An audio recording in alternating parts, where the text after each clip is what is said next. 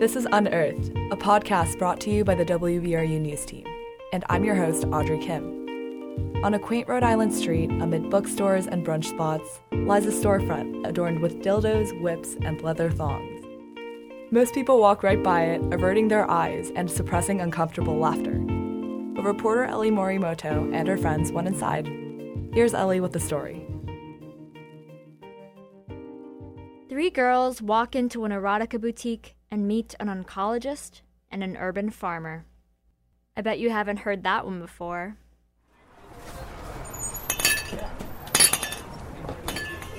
Hello. Hi there. You want to walk around first? Yeah. Yeah, okay. Really? It's like a retro.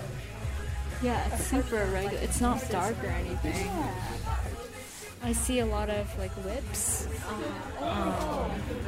Lingerie. It's pretty busy today. It smells good. Yeah, it smells like candy. It does smell like candy. Like something edible. As soon as I walked in, I felt like I was at an Apple store.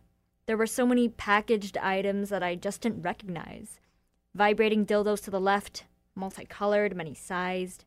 To the side was a bunch of cuffs and leather belts, tucked in front of rainbow whips and lacy corsets. After perusing the shop for a while, we decided to talk to a customer who was checking out the prices of some chains. What is your name? I'm Andy. Is this your first time here? No, I've been here 2 other times. Mm-hmm. It's a very nice, cute little store. It really is. It's not sleazy. It has, recessed lighting and everything. Yeah. It's not. Andy looked to be in his mid-30s. He caught our attention with his laugh and his spunky green hat. Not only was Andy a fan of the erotica boutique, but he was an educated fan. A seasoned expert who could tell you the difference between a good and bad sex toy and what made a high-quality erotica boutique. And what I like is that it has, real sex toys. It's not just, a novelty store where you're, here with a bunch of shitty dildos that are made out of plastic and you would never actually want to insert in any of your orifices. I mean, the sex toys just, run the gamut from, the super filthy ones that are on a side street in a big city with glory holes in the back. Because there's a difference between the novelty store where they have a bunch of really bad porn and some cheap sex toys, and then something like this where Yeah.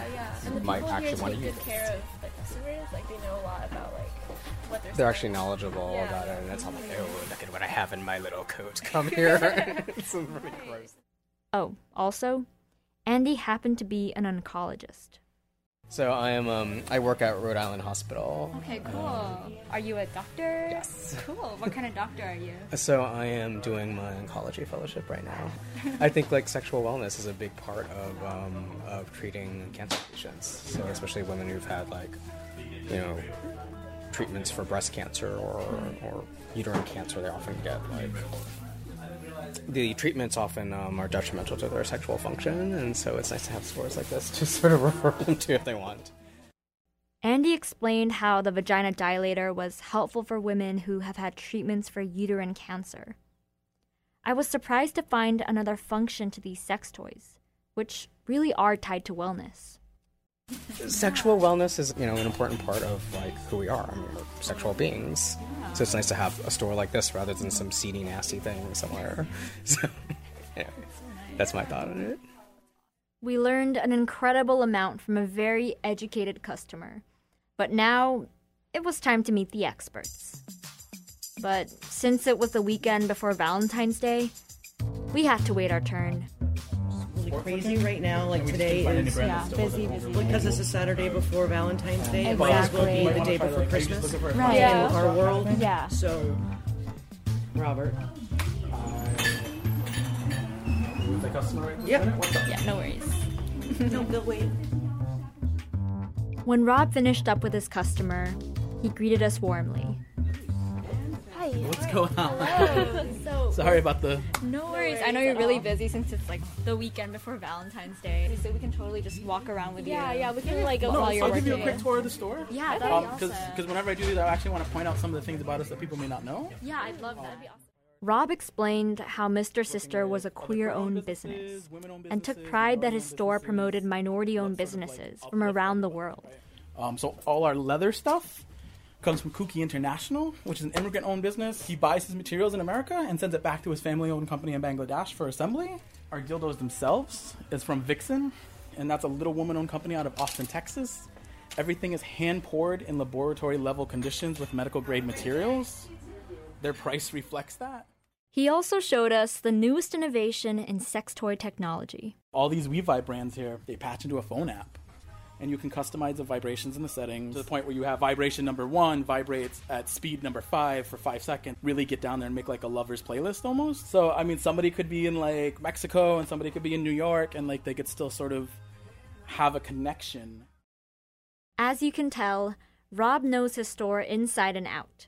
But as we began talking more about how he got into this industry, we found that his real passion was urban farming. I'm actually an urban farmer, but like if I didn't have this, I would be growing food. So in some ways it's still feeding people though. And I actually went to college. I went to Rick to be an anthropology major. And I think that was the most useful tool here. Because in anthropology you find an object, right? But you pretty much make up a story about an object. Here, people have their story, and you have to find the object that goes with the story. As I observed Rob that afternoon, it became clear that he was super dedicated to his customers. It's really no mistake that most of Mr. Sister's transactions happen in person and not online. The internet's way too impersonal. Like, you can't educate somebody if they're buying something online, right? You can't really... Maybe that's not really what their need is. Maybe they need something less expensive. Maybe they need something more expensive, but you can't really have that dialogue via a web order. We usually make sure we greet everybody when they walk in the door, which also immediately knocks every fear out of them because they've just been greeted.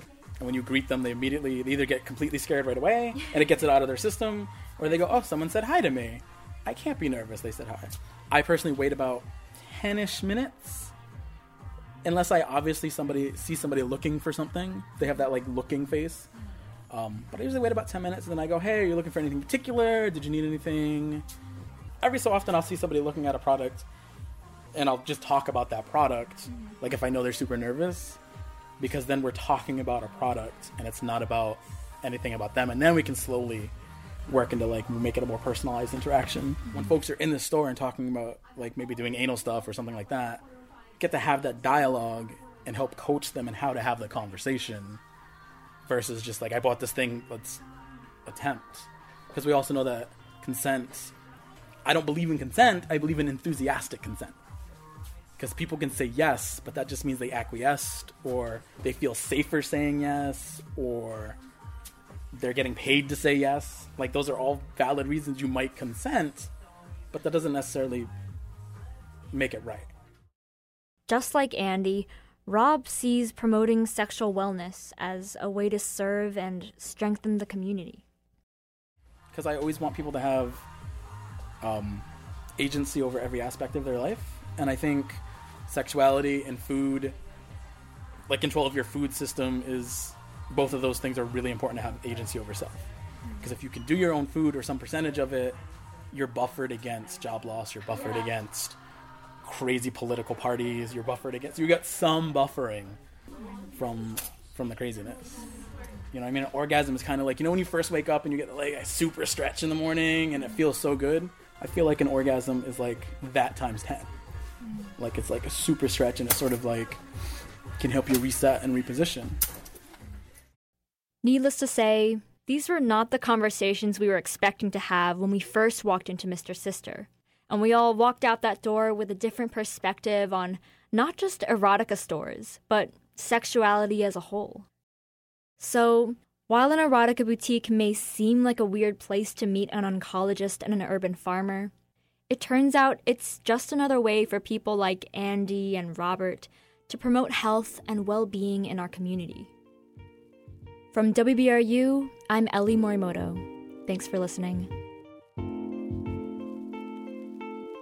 This episode is brought to you by the WBRU News Team in Providence, Rhode Island. Special shout out to Eli Morimoto, Elise Hart-Kipnis, John Klein, and Chris Bannon for their help. Also, big thanks to Credo Duarte and Alex Stewart for scoring our intro music, and Yashi Wang for our swanky graphics.